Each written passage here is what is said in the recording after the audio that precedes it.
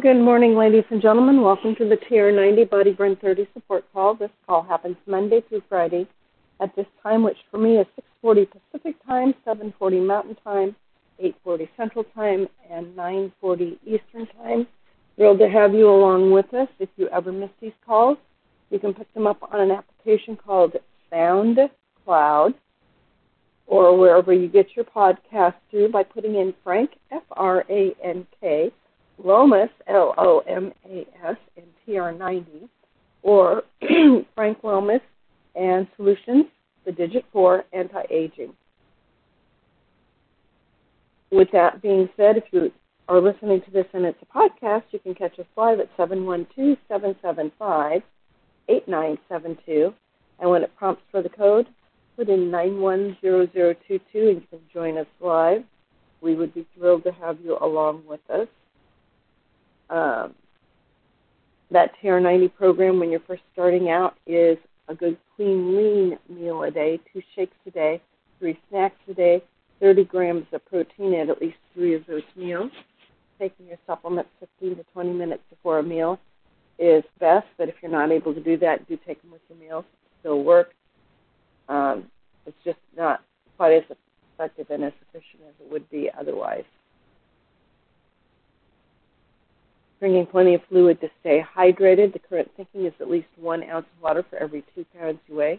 So if you weigh 100 pounds, you should be drinking about 50 ounces of water. And if you're exercising heavily or if you're in a humid area, you'll need to increase that to offset what you're losing in body moisture. 7+ servings of fruits and vegetables every single day. That will give you macronutrients, micronutrients, and it will give you fiber.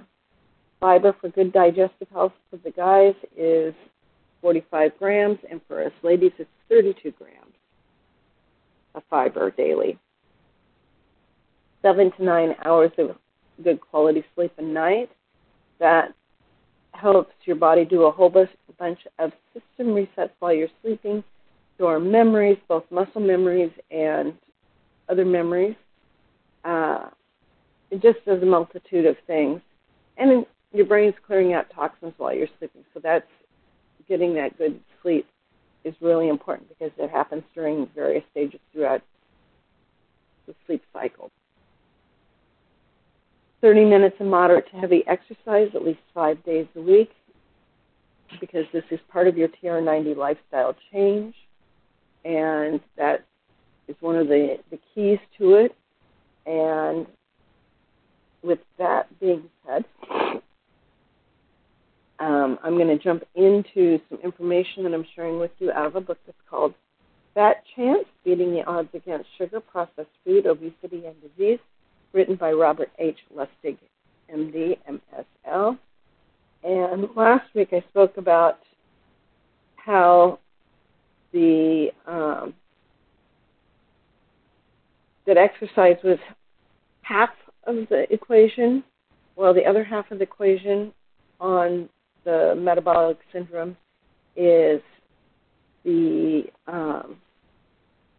fiber that you're getting, and with that fiber you're getting the macronutrients and micronutrients, especially if you're eating vegetables closer to their more natural state. And we're going to jump into the right stuff, real versus manufactured, and why it's important. Face it, we've got spoiled by previous successes. All of the classic vitamins work to cure their respective nutritional deficiencies, even when they are supplied in a pill. Perhaps because the only thing that's wrong is the undernutrition, the vitamin deficiency itself. But metabolic syndrome is far more complicated. Treating overnutrition is a much tougher nut to crack. Replacing something that's missing is a whole lot easier than taking away something that's in excess. Kind of like pudding. You can always put it back on the stove, but once it's overcooked, you might as well throw it away, and there are 5 theories as to why. The first is various items added during the processing of food such as sugar and other preservatives, are even more toxic than we think, something that ubiquitous and potent may just dwarf the beneficial effects of any nutritional supplement. Second, the processing of food removes something even more valuable than the micronutrients which remain unreplaced. And could there be something else in real food that is missing in processed food? Could it be the fiber itself? Could fiber be the real antidote to metabolic syndrome, while everything else is just window dressing? Third, the simple act of food processing removes the food's native micronutrients, just as the fiber is stripped. After all, many micronutrients travel with the fiber. Recall the berry story? It was polished rice stripped of its fiber that lost its native vitamin B1, flavonoids, folate, and many other micronutrients are decimated by food processing. While it's enticing to think that we can put them back in with a pill, the data support that once a food is biologically dead, it's unlikely that you can revive it with a sprinkling of a nutraceutical. Number 4, some antioxidants, when furnished in high supply, are instead oxidants, performing the opposite effect. A perfect example of this is iron. Iron is needed to make all of the scavenger enzymes work, but too much iron brings its own level of oxidation. It's called rust, which, like the browning reaction, occurs inside you as well. And the fifth thing, nutraceutical supplements aren't subject to the same rigorous quality control standards as pharmaceuticals. The Dietary Supplement and Health and Education Act of 1994, passed by Congress, virtually assured the nutraceutical industry a free pass on demonstrating both safety and efficacy of their products. In 2008, the IOM crafted lower limits for these substances, but no tolerable upper intake limits, which means the companies don't have to assure potency. Can you assure consistency from one batch to the next? Can you even assure that the native plant was accurately identified and put into the correct supplement? And does consuming 1,000% of your USDA recommended daily allowance of vitamin C have the same demonstrable effects on fighting the common cold? The only way the industry has gotten away with it so far is the FDA doesn't regulate them. That's one thing about Nu Skin is they have a 6-step process that actually scientifically they've been proving and backing everything up. One thing's for sure, the $123.9 billion in 2008 nutraceutical industry, accounting for 6% of all food dollars, is a house of cards. Better to go with the tried and true answer to combat metabolic syndrome. We know it works. It has even more positive effects on our bodies, and it's a lot cheaper. And it tastes better. So what is the magic bullet? Unfortunately for Julio, it's not a new liver. Rather, it's called real food. And so today we're also going to be jumping into environmental obesogens. Rebecca is a 5-year-old girl who has gained 20 pounds in 1 year and is referred to us for premature breast development. An MRI of her head rules out a brain tumor. A pituitary evaluation to look for onset of puberty is unrevealing, and tests show no estrogen in the blood. More detailed history reveals that Rebecca's mother has recently taken to bathing her daughter in Victoria's Secret bath gel. The bottle says in large block lettering, for adults only. The assumption is that the bath gel contains a plant estrogen. The mother is counseled to stop the bath gel, and subsequently Rebecca's weight gain and breast development both cease. In 1990, no U.S. state had an obesity rate higher than 14%. In just 20 years, not one state is absolved from having a population with a lower obesity rate than 20%. 36 states have a prevalence of 25% or more. These numbers continue to climb with no signs of abating. Perhaps the most bizarre thing about the obesity pandemic is its spread over time. To think that this national trend is purely a mass alteration in behavioral change, state by state, is to ignore the pattern of this pandemic. Rather, it is more akin to an infectious disease, a contagion, or some other mass environmental exposure. But what can have that effect and that sort of reach? One of the issues that directed the attention to the childhood obesity epidemic and the possibility of some grand and overwhelming exposure is the fact that girls have been starting puberty at increasingly younger ages. Understandably, this is causing parents undue distress.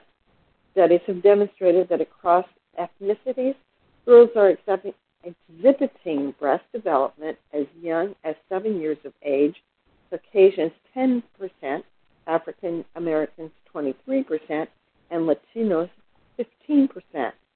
Many studies have since corroborated that finding of earlier onset puberty in girls, but not in boys. We don't know why. Coinciding with the epidemic of early breast development in girls is the epidemic of obesity. Could the two be related? Could it be that the breast development and perhaps also obesity is not being caused by the ovary, the true puberty, but rather by some estrogen exposure? For hundreds of years, the timing of puberty in girls has been advancing earlier and earlier. This advancement has been attributed to improved nutrition and increased weight and fat at younger ages. Higher BMI clearly predicts earlier menarche,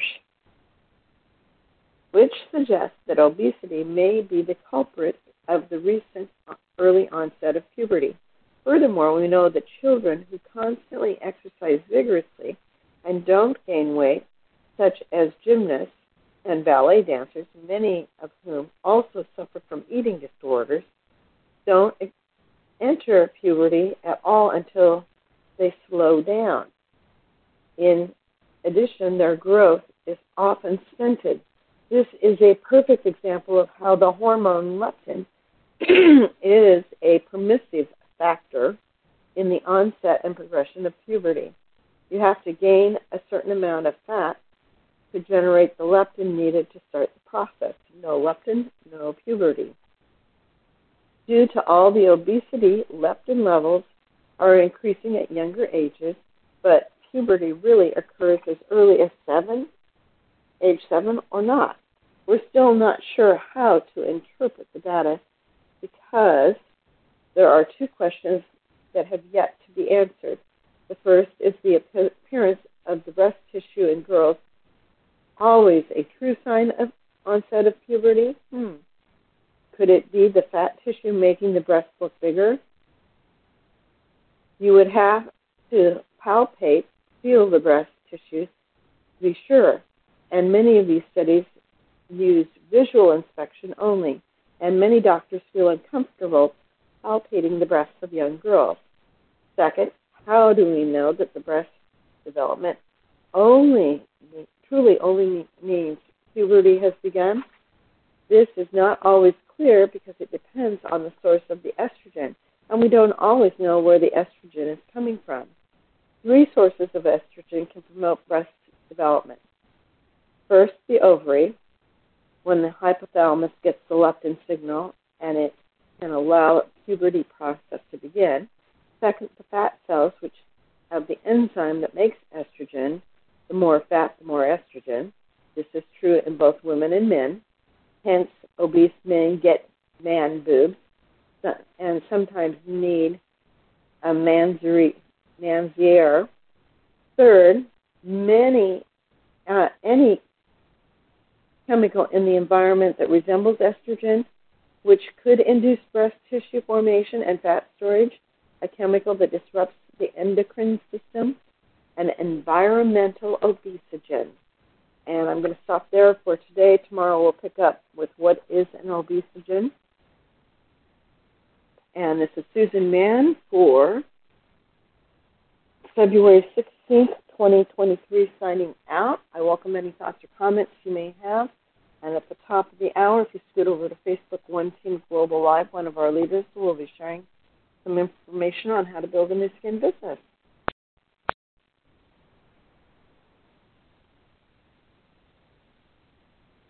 So, my friends, there we have it. Making sure that we get fiber from a true source rather than a bottle, because it's better for us, which means eating all those fruits and veggies. With that, if there's no other thoughts or comments, I look forward to seeing you tomorrow. Hope you guys have a really great day, and if you get a chance to get outside and breathe some fresh air, it's a great thing.